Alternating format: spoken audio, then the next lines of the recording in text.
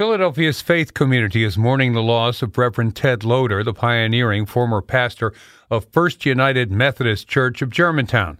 KYW's Pat Loeb reports he was a leader on progressive issues from civil rights to same-sex marriage. Ted Loder marched with Martin Luther King in Selma in 1965. That was 3 years into his 38-year tenure at the church known as FUMCOG. He helped bring the sanctuary movement to Philadelphia, opening FUMCOG to a Guatemalan refugee family in 1984. He persuaded FUMCOG to become a reconciling congregation that welcomed LGBTQ members in 1990 and consecrated same-sex unions. But Loder was as well known for his intellect and creativity as his activism. He sometimes staged plays instead of giving sermons, though his sermons were masterpieces of the form. He wrote his own prayers, which were closer to poems than what's found in the Methodist Book of Worship, that often spoke more of doubt than faith.